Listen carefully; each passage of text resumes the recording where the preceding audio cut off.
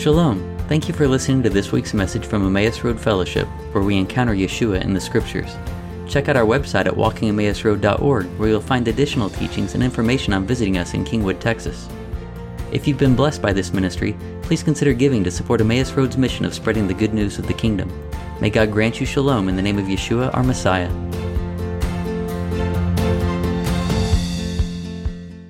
All right, so this week, we're starting a new book. We're starting Bamidbar, which is in the wilderness, and it's the book of Numbers. We wrapped up Leviticus last week, and now we're coming into a new section. So we're going to start reading in Numbers 1, verse 1 through 4. The Lord spoke to Moses in the wilderness of Sinai in the tent of meeting on the first day of the second month, in the second year after they came out of the land of Egypt, saying, "Take a census of all the congregation of the people of Israel, by clans, by fathers' houses, according to the number of names, every male, head by head, from 20 years old and upward, all in Israel who are able to go to war. You and Aaron shall list them company by company. And there shall be with you a man from each tribe, each man being the head of the house of his fathers." And now let's jump forward to verse 50, there in Numbers 1. "But appoint the Levites over the tabernacle of the testimony, and over all its furnishings, and over all that belongs to it. They are to carry the tabernacle and all its furnishings, and they shall take care of it, and shall camp around the tabernacle. When the tabernacle is to set out, the Levites shall take it down, and when the tabernacle is to be pitched, the Levites shall set it up. And if any outsider comes near, he shall be put to death. The people of Israel shall pitch their tents by their companies, each man in his own camp, and each man by his own standard. But the Levites shall camp around the tabernacle of the testimony, so that there may be no wrath on the congregation of the people of Israel. And the Levites shall keep guard over the tabernacle of the testimony. Thus did the people of Israel, and they did according to all that the Lord commanded Moses. The Lord spoke to Moses and Aaron, saying, "The people of Israel shall camp each by his own standard, with the banners of their fathers' houses. They shall camp facing the tent of meeting on every side." Okay, so in this passage, what we find is we're in the second month, first day of the second month of the second year, right? So the children of Israel have spent 11 months at Sinai now, and during that time they constructed the tabernacle, and within the past month they had erected the tabernacle, consecrated it, anointed the priests, and they had just celebrated Passover in the wilderness, which was a remembrance of their exodus that had just been 1 year earlier. And so now the Lord calls for a census to be taken of all the people who are of the age that would go out to the legion, of age 20 to 60. And this is in preparation for moving forward, right? They've been at the mountain, but here in 3 weeks from this time, not in this time, but from the first day of this second month, the children of Israel would set out on their journeys headed towards the promised land. So God was preparing his children to move forward into something new. And one of the questions that I think is a overarching theme of today is, what are we preparing for? What is it that we're getting geared up to move into and to move toward? And when I say that, I'm not necessarily talking about Emmaus Road. I'm talking about each of us, right? Individually, and of course then the body collectively too. But the Lord has us. He has a calling for us. And we'll get more into that probably towards the end. So we'll circle back on Numbers 1. But for now, they're getting mobilized, getting ready to move forward. God's presence is now dwelling among the children of Israel in a way that it had not dwelled prior to the erection of the tabernacle. Right? God said that his presence would go with them and he would give them rest. Once the tabernacle was erected, the cloud of glory came down on the tabernacle. And now they're getting ready to go forward to inherit the land that God had promised to Abraham, Isaac, and Jacob. Right? Now to do this, to go out and accomplish this, the nation had to be able to be in a place where they could put God at the center of their lives. And that's absolutely critical. And that's where God starts out saying, here's how you're going to camp around the tabernacle. And in chapter 2 of Numbers, we're not going to read all of this, but he lays out where should all the tribes be camped around the tabernacle. So on each side, to the north, south, east, and west, you have 3 tribes of the children of Israel camped, and they're all camped facing towards the tabernacle. If you were thinking about, was God trying to protect his tabernacle? He didn't want any invading armies to come get it. If he were, they wouldn't be camped facing towards the tabernacle. They would be needing to look out for the coming armies. But instead, God says, no, here's the secret to your preservation. Here's what you need for living, is you need to place me at the center, and you need to keep your eyes fixed on me. So you will encamp with all your armies surrounding the tabernacle as close as you can possibly get, right? Facing the tabernacle. Now, but you can't come too close, right? Because the closer you come, the higher degree of sanctity and holiness there is. So God places the Levites between the tribes and the tabernacle. So you have the tabernacle, and to the east, where the tabernacle opens up, you have Moses, Aaron, and his 2 sons. And then to the south, west, and north, you have the 3 families of the Levites encamped. And then outside of that is where you have the children of Israel. So the Levites were a buffer in a way, and they were also tasked with really teaching the nation about the ways of God. Okay? And so all of that was built into the very manner in which they would organize their entire camp. The symbolism there is very important, right? And it's important for them, it's important for us too, because we have to be placing God at the center of our lives. So often in our society, our center is all of our activities and everything that we do. It's like, well, we got our job, we got our kids programs, we got, any other number of things. And then we say, okay, where can we fit God in? Okay, well, on Saturday mornings or Sunday mornings, we'll put God in there. And we try to fit him into the orbit. Well, that's backwards. The right way is placing God at the center and then putting everything else in around that, right? Now, within this aspect of figuring out how is it that we encamp around him, how, as Bobby mentioned as he was saying, how do we do what's right? How do we walk in God's ways? We need help.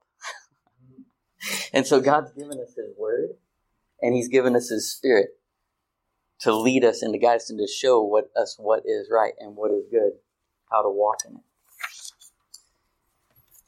And one of the things that we have to be doing along the way is really clearing the airwaves so that we can make a place for encounter with God.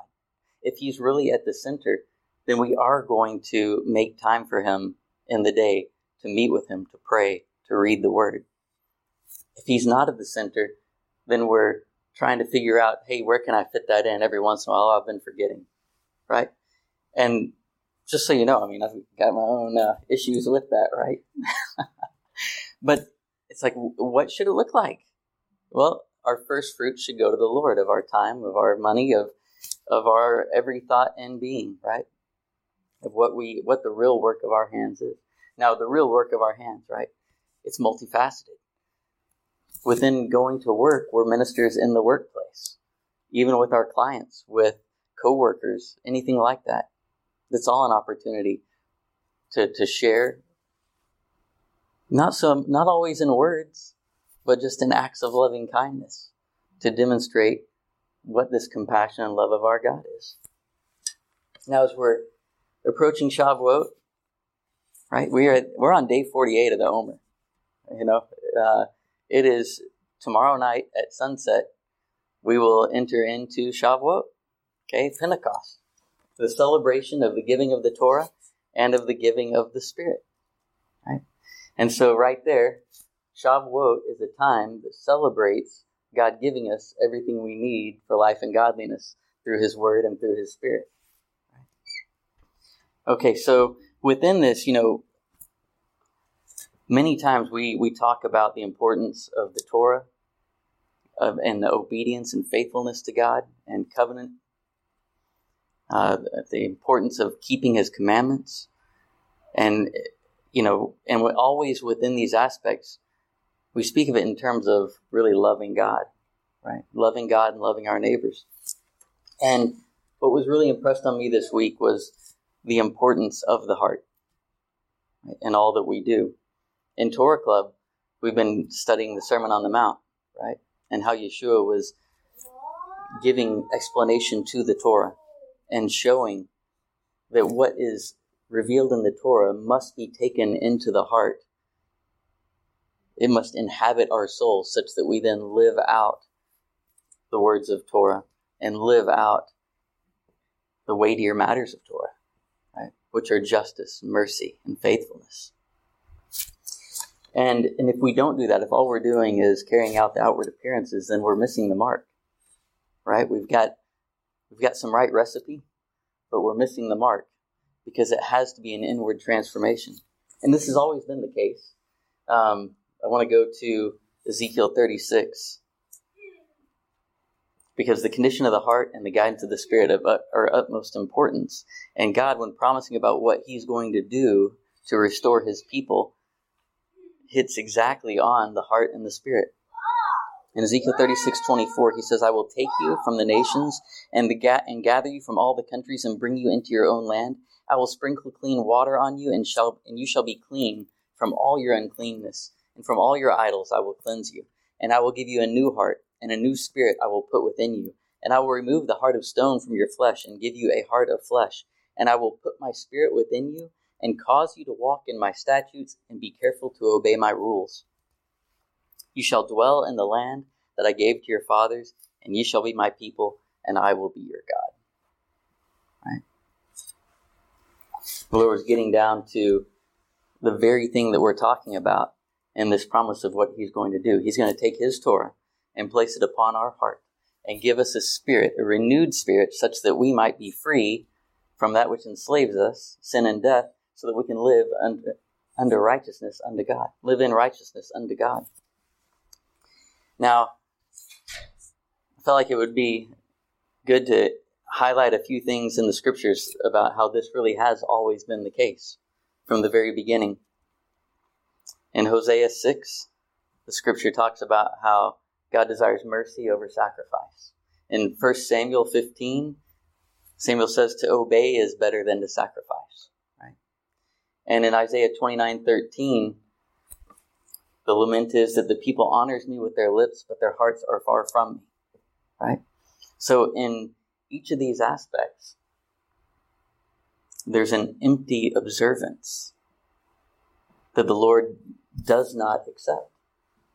He says that's, the sacrifice and the other aspects of the Torah, they're important. They're God's word. They're revelations of His character, of His nature, of how to approach Him, right? But yet, He says, ultimately, I'm going for your heart. And then from your heart, these things will pour out. So, and I wanted to look at one passage specifically, because we are talking about the appointed times and about this aspect of empty worship, or even like just defiled worship. Isaiah 1:10-17 gives a rough picture here. "Hear the word of the Lord, you rulers of Sodom. Give ear to the teaching of our God, you people of Gomorrah. What to me is the multitude of your sacrifices, says the Lord. I have had enough of burnt offerings, of rams, and the fat of well-fed beasts. I do not delight in the blood of bulls, or of lambs, or of goats. When you come to appear before me, who has required of you this trampling of my courts? Bring no more vain offerings. Incense is an abomination to me. New moon and Sabbath and the calling of convocations, I cannot endure iniquity and solemn assembly. Your new moons and your appointed feasts my soul hates. They have become a burden to me. I am weary of bearing them. When you spread out your hands, I will hide my eyes from you. Even though you make many prayers, I will not listen. Your hands are full of blood. Wash yourselves, make yourselves clean. Remove the evil of your deeds from before my eyes. Cease to do evil, learn to do good. Seek justice, correct oppression, bring justice to the fatherless, plead the widow's cause." Now, I wanted to read this passage because in it, with just a simple reading, if we're just kind of picking this out, we could find a lot of confusion in the passage, right? Because here's God saying, why are you bringing offerings into my courts? Why are you celebrating the Sabbath and the new moons and the appointed times? Who's asked you to do this? It's like, You did. Why are you asking me who asked us to do this? Because he did. But what he's saying is, I asked you to do this out of a relationship with me, out of a covenant with me, not just doing a checklist of things, right? He said, this is to be out of relationship. So you are not in relationship with me because your hands are covered with blood, right? And then at the end of this, he says, wash yourselves, make yourselves clean, remove the evil deeds from my sight. So they're walking in evil deeds. There's blood on their hands. He says, learn to do good, seek justice, reprove the ruthless. Okay, so are they seeking justice? If they're being told, this is what you need to learn to do good. So apparently they're not seeking justice. They're not reproving the ruthless. They're not defending the orphan, and they're not pleading for the widow. So all these things tie into the weightier matters of the Torah of justice, mercy, and faithfulness, right? He's saying if you're not going to stay fixed in this relationship of love and real intimacy with me, then you're trampling my courts when you try to walk in my ways apart from me. Does that make sense? So in no way was God rebuking observance of Sabbath, of keeping of appointed times, or bringing offerings, anything of that nature. He was rebuking them for the condition of their heart and saying, repent, come back into right relationship with me, and walk in my ways. Right? And so this aspect, God doesn't just want observance. He wants the weightier matters of the Torah followed. And that's what Yeshua taught as well in the Sermon on the Mount. And then also in Matthew 23, Yeshua went into several rebukes to those who were keeping up appearances but didn't have the inward transformation, right? He speaks to them about tithing the mill, dent, and cumin, but they've neglected the weightier matters of the Torah. And there's a couple of other verses in this passage where he says, you've cleaned the outside of the cup, but inside you're full of robbery and self-indulgence. Rather, you should cleanse the inside of the cup and of the dish so that the outside may become clean also, right? So the inward transformation followed by the outward transformation. So it's the same message from the beginning. Yeshua clarified it very well, right? And there was a quote from last week's Torah Club that I felt was important in this. So why was it that Yeshua was so focused on the inward transformation? Right, well, one, I mean, that's the core, that's the heart of Torah. Okay, but in their commentary, they say Yeshua knew that his disciples needed more than just an external facade of piety and religious behavior if they were going to influence their generation for repentance, reverse the judgment against the nation, and usher in the Messianic era. Right? He knew they needed more. Right? That's not in place of the fact that that's really the heart of the Torah, but that's a deeper understanding of saying this isn't just about you and your walk with God, about the internalization of God's commandment and relationship with Him, but you've got a calling and a purpose to go out in. That is to be a light, one who calls others to repentance, to act as a minister of reconciliation, and really to usher in the Messianic era. That's a high and lofty calling, but he was preparing them, equipping them for these good works. And in Micah 6:8, this is always a classic verse to go to. He has told you, O man, what is good, and what does the Lord require of you but to do justice, love kindness, and walk humbly with your God. This is the key thing. This is where we start. Okay? And I find interesting in this passage, it begins with saying, he has told you what is good. What has he told you? Right? What is revealed in the scriptures? He has told you what is good through his Torah.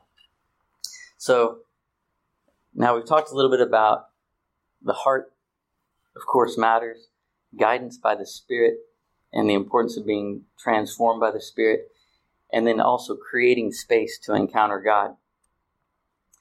And at this time of Shavuot, one of God's appointed times, we're setting aside time to encounter the Lord. So Sunday night we'll have our gathering to celebrate, and then Monday will be a day of rest before the Lord. And in history we've seen we've seen two major movements of the Lord at this appointed time. Right? We saw the giving of the Torah there in the wilderness, and we saw the outpouring of the Spirit there at the temple. And in both cases, the people were called to prepare themselves leading up to it. So in Exodus 19:10, Moses was told to tell the people to sanctify themselves, set themselves apart for the third day, to prepare, because God on the third day was going to come down. Right?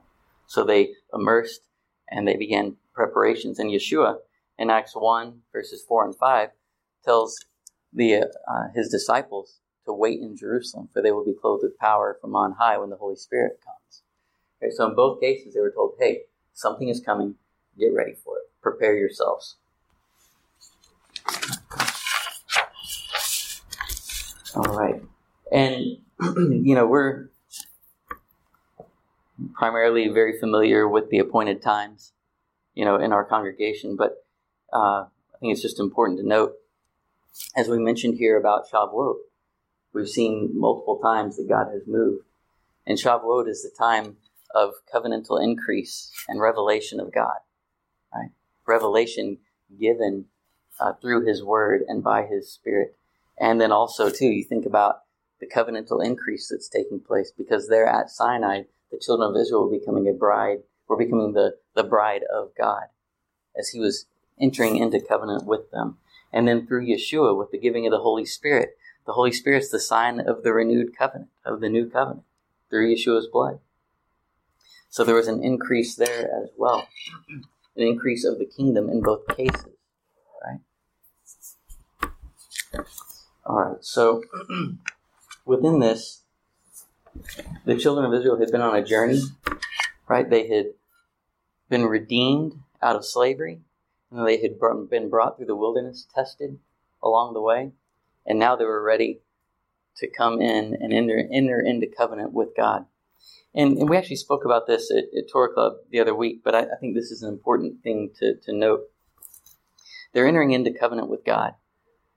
Entering into covenant with God is not for the sake of keeping commandments, but it's for the sake of entering into a relationship that is guarded and protected between our sovereign and us.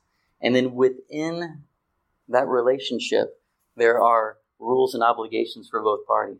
The Torah being the rules and obligations for us, essentially our vows unto the Lord, right, which safeguard and keep the relationship. They don't establish the relationship, they protect the relationship.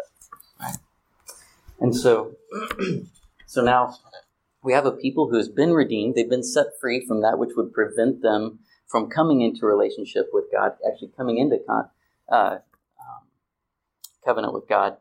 And now God is continuing to fulfill the promises that He made when the children of Israel were in Egypt. So from the time of Passover until Pentecost, until Shavuot, there are 50 days. And the scripture says that on the day after the Sabbath following Passover, you'll begin to count. And you will count 50 days. And on that 50th day, you will have the celebration of Shavuot. And one of the reasons for the counting between the two, as opposed to just giving a separate date for Shavuot, is because Passover and Shavuot go hand in hand. You can't have one without the other. I mean, you could have one without the other, but it would be incomplete without the other. If God were to give His Spirit to a people who were bound to a different master, then they wouldn't actually be free to serve Him. If He sets a people free, but then does not bring them into true freedom, then they are lost and orphaned.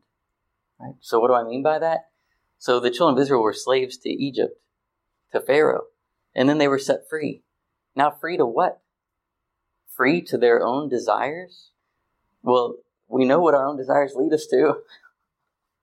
They lead us to destruction. So God says, no, I'm not going to leave you as orphans. I've set you free. And now that I've set you free, I'm going to bring you to myself, and I will be your God. And that is what's taking place here at Shavuot. And the promises go back to Exodus 6 through 7, with the 4 expressions of redemption. God told Moses, say therefore to the people of Israel, I am the Lord, and I will bring you out from under the burdens of the Egyptians, and I will deliver you from slavery to them, and I will redeem you with an outstretched arm and with great acts of judgment. I will take you to be my people, and I will be your God, and you shall know that I am the Lord your God, who has brought you out from under the burdens of the Egyptians. So within that passage, it was, I shall take you out from under their burdens, I will rescue you, I will redeem you, and I will take you to me for a people, and I shall be God to you. Those are the 4 aspects of redemption that we remember at our Seder, right? The third one, the redemption, being the cup that Yeshua said was the covenant in his blood, right? But now here, coming to Sinai, coming to the time of entering into covenant, this is fulfillment of the 4th expression of redemption.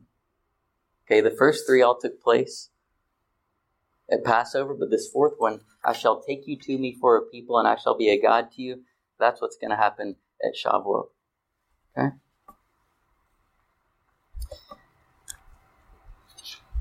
So God's intent was to bring a people to himself as a special treasure who would revere him, serve him, honor him, and to be a light to the nations, right? He broke their chains, set them free, so that they would no longer be a slave to sin, but that they could become slaves to righteousness, which is what Paul tells us, of course, in Romans 6.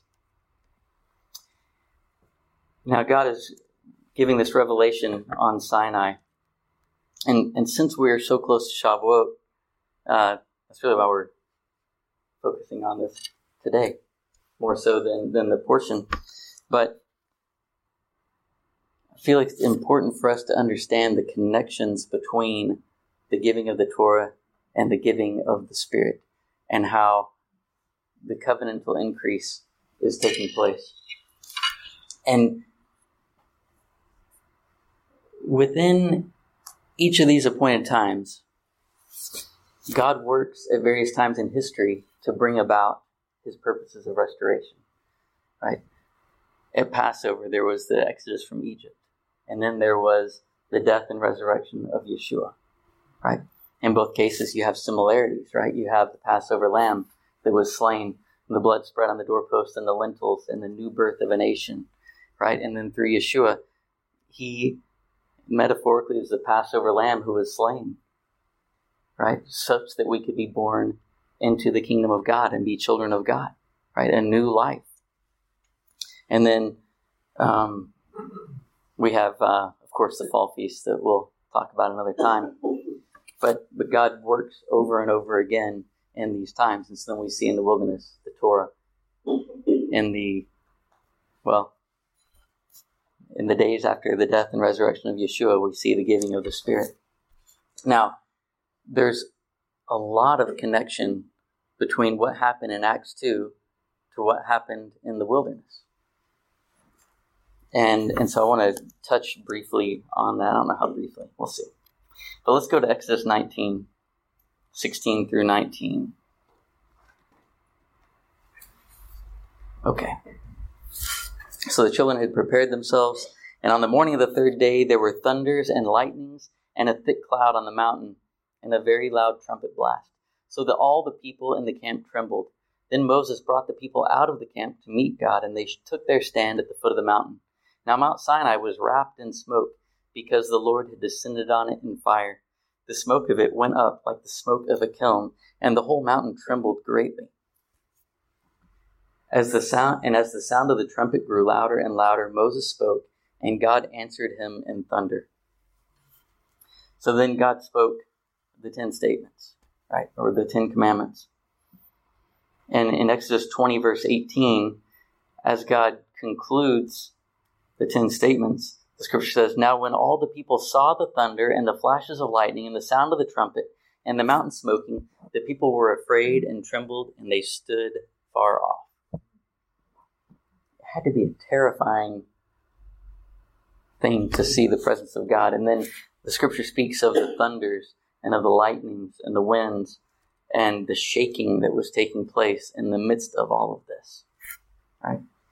And so those items we'll actually find when we look in Acts 2 at what took place at Pentecost. Now, actually, I can tell you what, before we go there, one note on the scripture there saying that the people saw the voices and the torches. It's always one of the things that makes people say, well, how do you see voices, right? And what torches, what fire did they see, right? And so in Deuteronomy, Moses spoke about this, about the voice coming out of the fire. In Deuteronomy 4:36, he says, "Out of heaven he let you hear his voice, that he might discipline you, and on earth he let you see his great fire, and you heard his words out of the midst of the fire." And then in Jeremiah 23:29, the scripture says, "Is not my word like fire, declares the Lord, and like a hammer that breaks the rock in pieces?"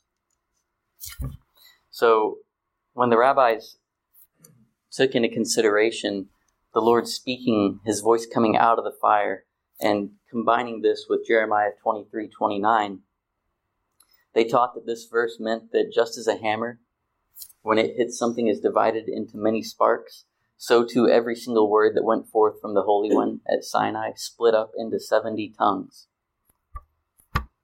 Now, 70. Why 70? Because 70 is the number that represents all the nations of the earth. Okay, because those are the number of nations that were listed in Genesis. Okay, so 70 tongues of fire, according to the sages, came forth from God when he spoke at Sinai. And it's also according to tradition that when God spoke the commandments, when he spoke the Torah, that he spoke it in all 70 languages, such that everyone present would hear and understand, regardless of where they came from. Now, these are traditions that are around the giving of the Torah at Sinai, right?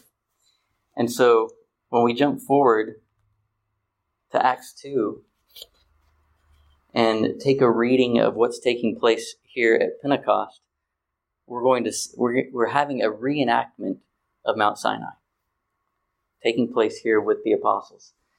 Now, often when Acts 2 is read, there's a thought that the apostles here are gathered in the upper room. Okay? But it is almost impossible that they're gathered together in an upper room when this takes place. And there's multiple reasons for the complications involved with it. Let's just start with kind of a first basic thing. In Acts 1, it does speak about how the disciples were gathered together daily. They were praying. They did meet in an upper room. But when chapter 2 comes up, there's no indication that is a connection of they're still in the upper room. And then when we start to read the descriptions of what's taking place, the setting doesn't make a whole lot of sense. Let's start back with what Pentecost is, what Shavuot is. It's one of the appointed times, a pilgrimage festival, when every male Jew is expected to travel to Jerusalem and to be there for the celebration. And so the place that they're going to be is gathered together at the temple, specifically at the times of prayer. The times of prayer being 9 a.m. and 3 p.m., which are coinciding with the morning and the evening Tamid continual sacrifice. So the 9 o'clock is the third hour of the day. Okay? The third hour of the day would be when these prayers are done. And so the disciples, being faithful Jews, would have been at the temple for the prayers at that hour.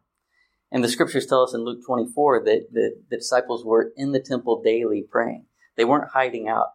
Because sometimes we think, they were hiding right after the death of Yeshua, so surely they were still hiding. No, the time of hiding was gone. They were out. They were out in the temple daily, meeting in the portico of Solomon, praying. And so at the time of this holy appointed time, that's the place they should have been. That's the place, in all likelihood, they would have been. And there's more reasons beyond that too, but we won't go into all those. But now, as we begin to read this, we'll see the connections, and we'll point them out as we go along the way. So when the day of Pentecost arrived, they were all together in one place. And suddenly there came from heaven a sound like a mighty rushing wind, and it filled the entire house where they were sitting. And this verse right here is kind of where people say, they must have been in the upper room, because the scripture says that this wind filled the whole house where they were sitting.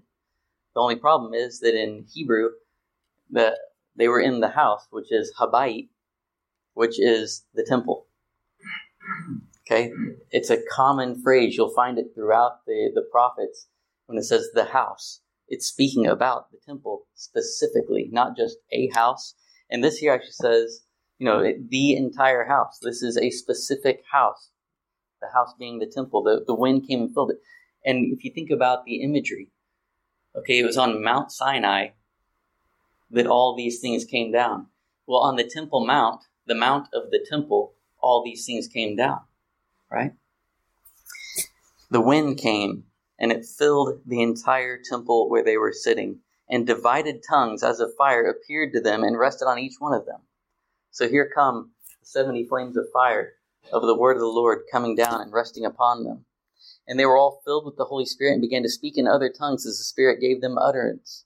Now they were dwelling, and here again, now they're speaking, they're proclaiming about the good news is coming out in every language, such that all who are present will hear the good news of the kingdom. Now there were dwelling in Jerusalem Jews, devout men from every nation under heaven. Let's see, do we have more? No? Okay. When they came together, actually no, hang on, I'm on the wrong spot. Okay. And when this sound occurred, the multitude came together and were bewildered because they were each one hearing them speak in his own language. And they were amazed and marveled and said, Why are not all these who are speaking Galileans? And how is it that we each hear them in our own language to which we were born? Parthians and Medes, Elamites, and residents in Mesopotamia, Judea, Cappadocia, Pontus, and Asia. And they come forward. I'm not going to read all of them. But they heard them all speaking in their own tongues, speaking of mighty deeds of God. And they all continued in amazement and great perplexity, saying to one another, What does this mean? But others were mocking and saying, They are full of sweet wine. But Peter, taking his stand with the 11, raised his voice and declared to the men of Judea and all you who live in Jerusalem, Let this be known to you, and give heed to my words. For these men are not drunk as you suppose, for it is only the 3rd hour of the day. What? It's the 3rd hour of the day? Okay, and then the other thing too, if they're in a room and the wind comes and moves in it, how is everyone going to gather? Like, are they going to be at the temple? Are they going to hear it? Are they going to run to the upper quarter where the upper room would be? That's where upper rooms were. They were rented out in the upper quarter. Okay? No, because it wouldn't have been public. God made the giving of the Holy Spirit public to display his glory, to give a revelation of who he is, and to cause people to say, wait a second, this is unique. What's going on? Tell me. And then Peter begins to stand up and he gives one of the greatest sermons ever, right? Speaking about the goodness of God and the salvation we have through Yeshua. And then 3,000 people were baptized, right? Well, where are the 3,000? Where's their capacity for 3,000 people to enter into a mikveh? It's right there at the steps of the temple, because all the pilgrims would have had to go through the mikveh to go up to the temple. So really, everything within this sets the scene for this to having been at the temple, set in a scene where people could look and say, wait a second, this is really connected to the original Pentecost that occurred in the wilderness. Now, Lord, what are you saying? And the other thing, too, we didn't even get into it, but the other readings that go with the first day of Shavuot are from Ezekiel. When Ezekiel sees the visions in the heavens and he sees the fires flashing and he has the mighty whirlwind that lifts him up. So everyone has just read all these things about Moses and the giving of the Torah, and they've just read about Ezekiel and the flashes of fire, and now they see it happening before their eyes. It's going to cause people to come together and say, what's going on and how come I can understand it? So God was revealing this within context. Now, granted, that doesn't mean that everybody got it or was able to connect all the dots right at that point in time. But he's a master story writer. And even if we don't get it the first time, he's going to open our eyes to it as we go along and walk through in his ways. Just like when you read the scriptures, there can be times you say, how did I never see that? I don't know how I never saw that, right? He has it ready for us. And he'll lead us into that truth, right? So here we have the giving of the Spirit that is poured out because of what Yeshua has done to bring us into a greater relationship with God, enhancing, really increasing our ability, taking our ability from futile to capable to walk in the ways of God. Do we have the microphone? So, this is just kind of a silly little question, but so the disciples were speaking in all the tongues, right? Which tongue did they hear that they were speaking in? Which tongue were they trying to speak in? So when they stood up to speak, they would have tried to speak in Hebrew, or some people say Jewish Aramaic, right? But God can actually cause you to speak in other languages, or He can actually cause people to hear in other languages.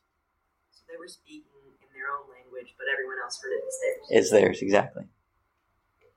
I thought it was interesting, because if they were speaking in all the different ones, which one did they? Right, like who spoke in which one? Well, I believe what it would be is the same aspect where they spoke and God's Spirit gave utterance or opened their ears to be able to hear as though it was their own language so they could hear clearly. There's actually a part in the Torah where the Lord commands the children of Israel to write out on stones that have been plastered the words of the Torah and to write them well clarified. And the sages understand that to have meant that they wrote it out in all 70 languages, such that anybody who passed by could read and see what the truth and the Word of God is. We have another back here. Oh, there was. Excellent. Chelsea. I was just going to comment. This past week, I was reading the story to our kids in class. We had a little kids version of the Bible. And my little girl, we talked about in the beginning, we started in Genesis. I follow the Torah cycle in my class. I don't make it, but I do. And but one of my little ones was like, "Oh, so it was the opposite of the Tower of Babel." And I was like, "Yeah, I was reading it all back together, so they understand each other." Amen. That's his previous help. That was beautiful. I should remember that. She's like, "Oh, she's reading this back." That is really cool. Yeah. I think it's just so fascinating because if there were 70 tongues there, so 70 nations would have been represented. In my mind, I would have thought it was just like, people who were Jewish or whatever. I wouldn't have thought about all these different people being represented there. Right. Well, now, so there were Jews living throughout all these nations, but who would have been raised in those nations and would be speaking the language of those. So, for example, Paul was from Tarsus, right? So he was actually born in the diaspora, right? But he would have known Greek and he would have known Hebrew, been fluent in both because he was a citizen of Rome and he was Jewish. But so there were Jews from all these nations who were there present. Now, then there also could have been God-fearers from within Israel or among the nations too. But regardless, wherever they came from, when they heard the message, they heard according to their words. Whether it was all 70 who were there, we don't really know. We just know that the tongues of fire came and rested upon them. And we're likening it to what was understood to have happened at Sinai. Right? It said from all nations under heaven. It said from all nations under heaven. So let's go ahead and say it was all 70 then, right? I mean, yeah. So that would fit for sure. Yeah, that's cool. And so now here at Pentecost, you have the fulfillment of the fourth promise. I will take you to me, and I will be your God. Now, this is interesting. I used to write a blog, and I'm letting this blog go away because I haven't touched it for years. So I went out and I took my writings down from it, or took a copy of them so I wouldn't lose them forever. And as I was going through, I stumbled on this one that I never published. And it's fascinating because in it, I was recounting a dream that I had in June of 2014. And actually, June of 2014, I need to look this up, but it's close to Shavuot. Okay, so I want to look it up to find out, was this really around Shavuot or not? But anyway, I had this dream, and so I'll share it here. A man approached me and showed me a square tract that appeared to be of stone or slate. Across the top was written, "God said, I will be." Below it, written in smaller print, was a description of 4 promises God told Moses to say to the sons of Israel who were about to be delivered from Egypt. You think what those 4 promises might be? Okay, right? And then Then the man said to me, Yeshua, after he had risen, said, I did. I pondered the meaning and validity of what he said to me, and I realized that this was a really cool way to share the gospel. Then I awoke, knowing I had just received something significant. That's pretty cool, right? The tablet's written on it, the 4 promises that were given, and that at the top it said, God said, I will be. Well, now this is important. Why did God say, I will be? Well, if you go back to Exodus 3:14, God said to Moses, Eye Asher Eye, which means I will be what I will be. It's often translated I am what I am. But the proper Hebrew translation of this is I will be what I will be. And then he added, here's what to say to the people of Israel. Eye, I will be, has sent me to you. Okay? So in his name, in God's name, he was stating a promise that he always will be with us and will always be as he will always act in accordance to his nature and to fulfill his promises. And in Exodus 3:17, he said, I will bring you out of the affliction of Egypt, and later went on and said the 4 aspects of redemption. Right? So here God redeems the children of Israel from Egypt, brings them out from their slavery, and then brings them to himself at Sinai and enters into covenant. And then, many years later, Yeshua redeems all who will come to God from slavery to sin and death. He sets us free and then brings us to him in covenant that we can be his people and walk with him. And so for Yeshua to say, yeah, I did. Amen. Right? Because it's through him that we have the ultimate deliverance. We have the ultimate deliverance. And so we have great life and relationship. We've been given all that we need for life and godliness through the word that was written on stone, which was a physical manifestation of the word that pre-existed with God. And then we have the Torah made flesh in Yeshua, who was the physical manifestation of the word that pre-existed with God before all creation. And according to tradition, the Torah was present with God in the beginning, right? And God looked into the Torah, and from that created all things that have come into existence. How much does that tie into John 1? In the beginning was the Word, and the Word was with God, and the Word was God, right? And we know that all things came into existence through the Word of God, and that all things hold together through Yeshua, right? Praise God. Okay, so as we're getting to wrap up here, I want to go back to Numbers 1, verses 2 through 3 specifically. And this is, I don't really know how we segue into this. More that God's given us what we need. He's given us a preparation for what lies ahead. We're about to celebrate that revelation, that transformation. And it's going to be joyous, right? God says you shall rejoice in your festivals. So let's have a good time. All right, so Numbers 1, 2 through 3 says, take a census of all the congregation of the people of Israel by clans, by fathers' houses, according to the number of names, every male head by head, from 20 years old and upward, all in Israel who are able to go to war. You and Aaron shall list them company by company. Now, when we stay here for just a second, if we stay on that for a second, we've got... Actually, you know what? This is the thing with translations. Okay, take a census. Here we go. I do better if I have the other in front of me, but this is okay. Take a census. In Hebrew, specifically says, lift up the heads. Lift up the heads of all the congregation of the people of Israel. Okay? And then when it goes on and says, listing them, it's actually talking about counting. So you got lifting up the heads and count them, right? And if we were to look over in Numbers 149 through 50, we actually have some interesting things take place, because a similar thing is said for the Levites about lifting up and counting.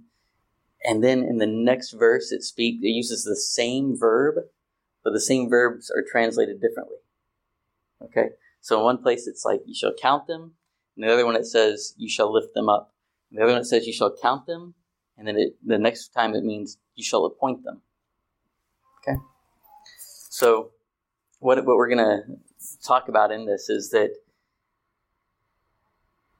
when God was saying to lift up the heads of all the congregation of the people of Israel, he was saying, take all those who are downcast, lift up their heads, give them hope, and tell them they matter, because I take count of them.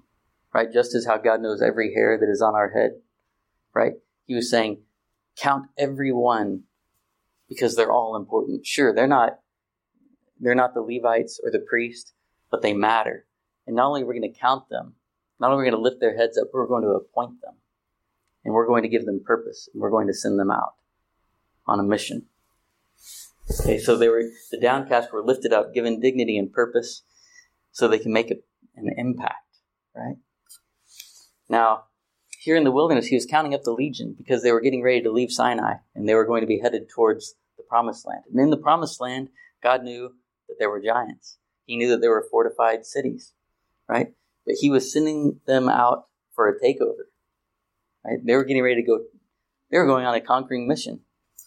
And I love something I heard Lou Engle say when he was talking about the return of Yeshua. He said, he actually thinks he's going to rule the world. He does. He's on a takeover mission, right? And so here God is spreading his kingdom on the earth and fulfilling his promises and sending out his children on a takeover mission. Their heads have been lifted up. They've been appointed to his work, and soon they're going to go and take hold of it. The question is, would his children do it? Right? Now we know that they're going to fall when they send the spies into the land, right? But nevertheless, God had said, okay, I'm going to redeem the land. Righteousness will dwell in it, and the bride will have her inheritance. I'm preparing you. I'm going to send you out. Will you go? And I wonder how different our situation is today, right? Because the land will be redeemed. Righteousness will dwell in it, and God's bride will have her inheritance, right? We do this all in partnership with him, being equipped such that we can actually go out, transform the world, cause people to hear the truth, repent, and have the Messianic kingdom ushered in. We've been lifted up out of death, given new life, and our heads have been lifted, and we've been appointed as ministers of reconciliation, right? So now we've been called to go out and do it. And now we could say, well, should we cry out that it be soon that we're sent out to go take hold of it? It's like, well, yes and no, because the kingdom is here now, and we've already been given the calling to go out and do it, right? And the kingdom is yet more to come, right? We've been called to go and lay hold of it, and it's our job to take hold and say, yes, we will do it. Just as the children of Israel said, we will do all that the Lord asks, right? And of course, Yeshua gives us that perfect example. He said, my food is to do the will of the Father who sent me. And that's our food, is to do the will of the Father who sent us, to love justice, mercy, righteousness, and to seek him. And so I wanted to read one more thing with the lifting up of the heads from Psalm 24, 9 through 10. Lift up your heads, O gates, and lift them up, O ancient doors, that the King of glory may come in. Who is this King of glory? The Lord of hosts. He is the King of glory. Amen. So let's prepare ourselves for tomorrow night, right? When we celebrate Shavuot, celebrate and make room for our coming King and enter into greater revelation and covenantal increase in our walk with him. Lord, we thank you for your goodness. Thank you, Lord, that you've given us your appointed times for gladness.